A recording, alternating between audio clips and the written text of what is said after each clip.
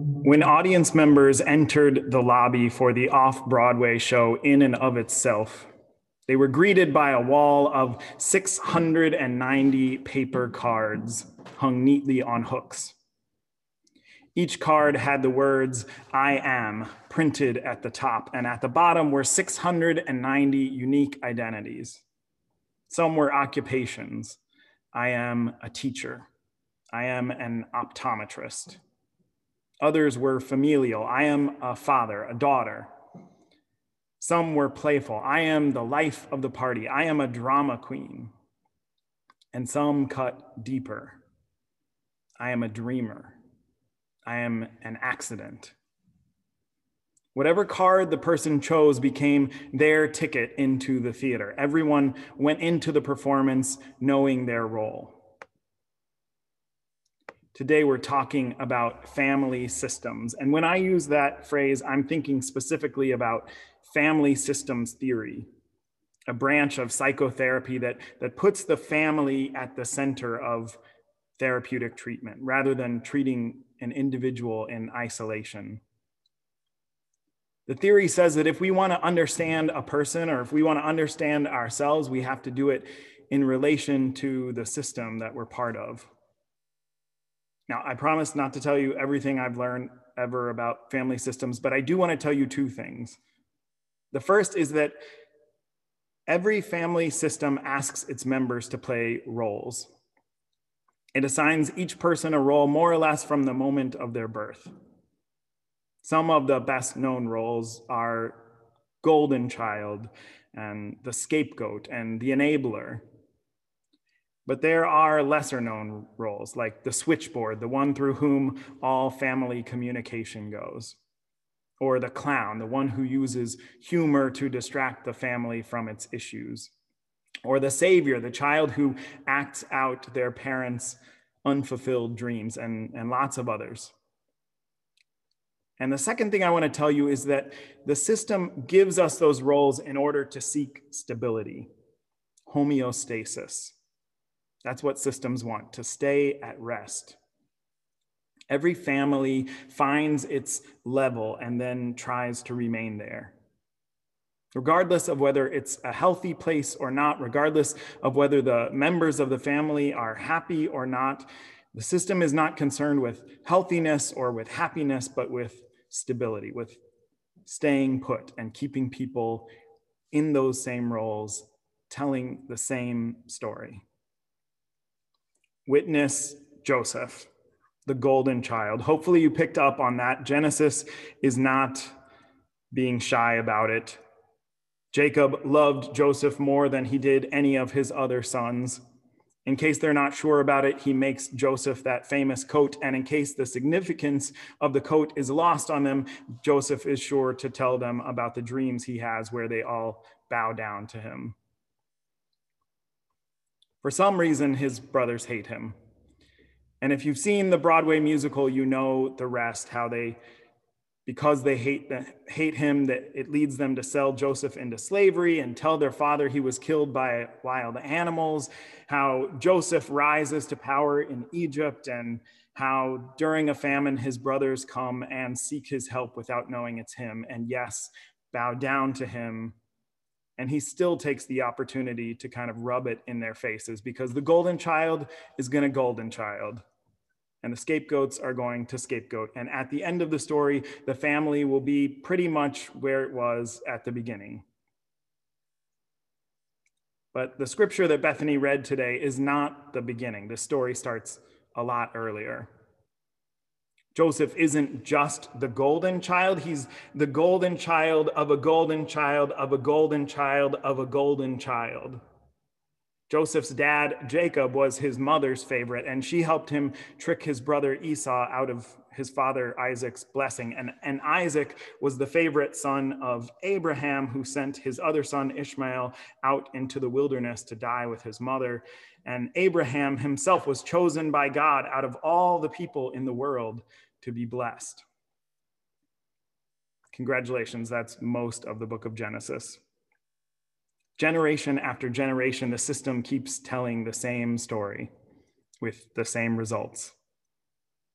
The parents choose their favorite child. The siblings are thrown into conflict. One gets blessed.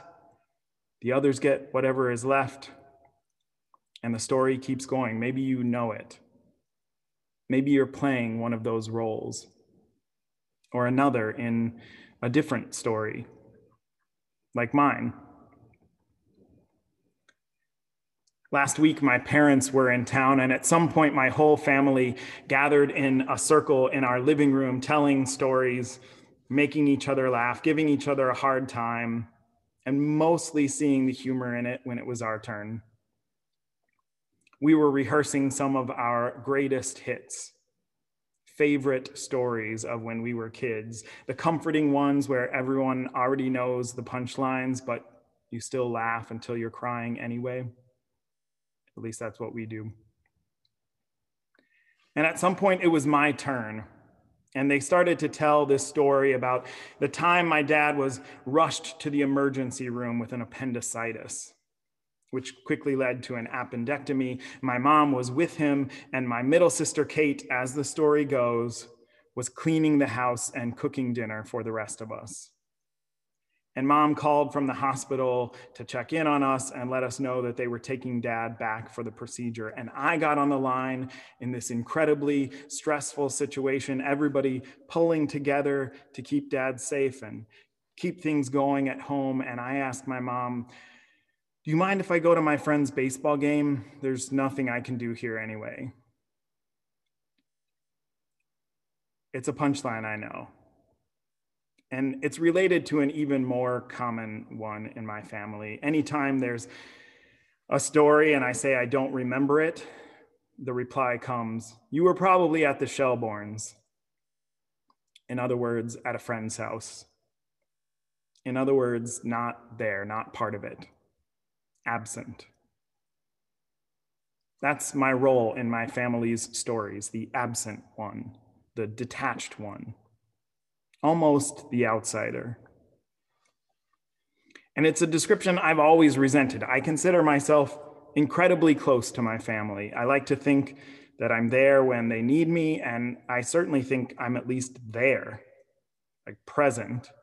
Most of them are at my house every Sunday after the service for lunch, like today in an hour. So how could I be the absent one? But this week, as I worked on this sermon, I came across the description of another common role in family systems, the lost child. The website I was on said this individual is not really lost. They simply choose to avoid difficult family situations using socially approved methods. They may always be reading a book, it said, at the church volunteering, or at the neighbor's house. In other words, the lost child is often at the Shelbournes. This week, reading that description, I let myself do something I haven't done before. I stopped arguing all the ways it wasn't true and allowed myself to ask, is it true? Is that my role? Am I the absent one, the checked out one, the lost child? And the answer I came to was yes.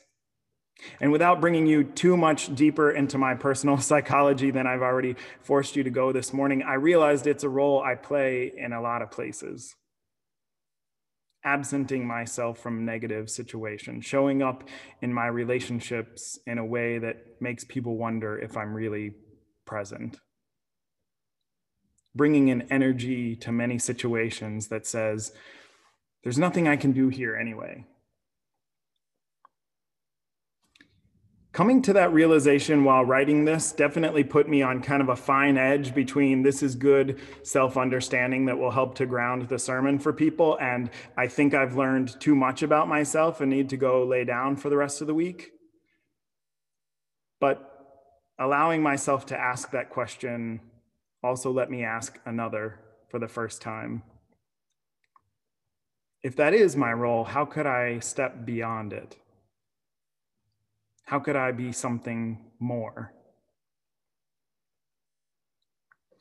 Family systems says that's possible. We never get out of playing a role. We're always part of a system. But we don't have to play it reactively. We don't have to play it unconsciously. When we realize what role we're playing, when we can name it, we can also sometimes choose against that role. We can make ourselves available for more. We can define ourselves in bigger, more fulfilling ways. And it starts, says the theory, when we become aware of the story we're playing, when we identify our role. At the end of that one-man show, in and of itself, the performer, Derek DelGaudio, reveals his own identity to the audience, his own I am statement. But then he goes on.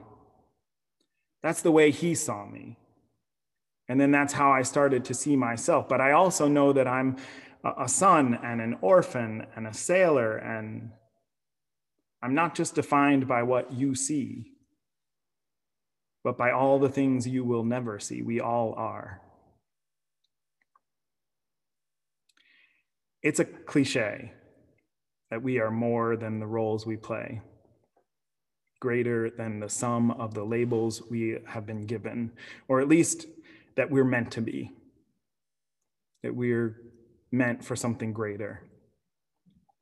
It's a truism, but like a lot of truisms, though we hear it often, it can be hard to really believe in our hearts, in my heart.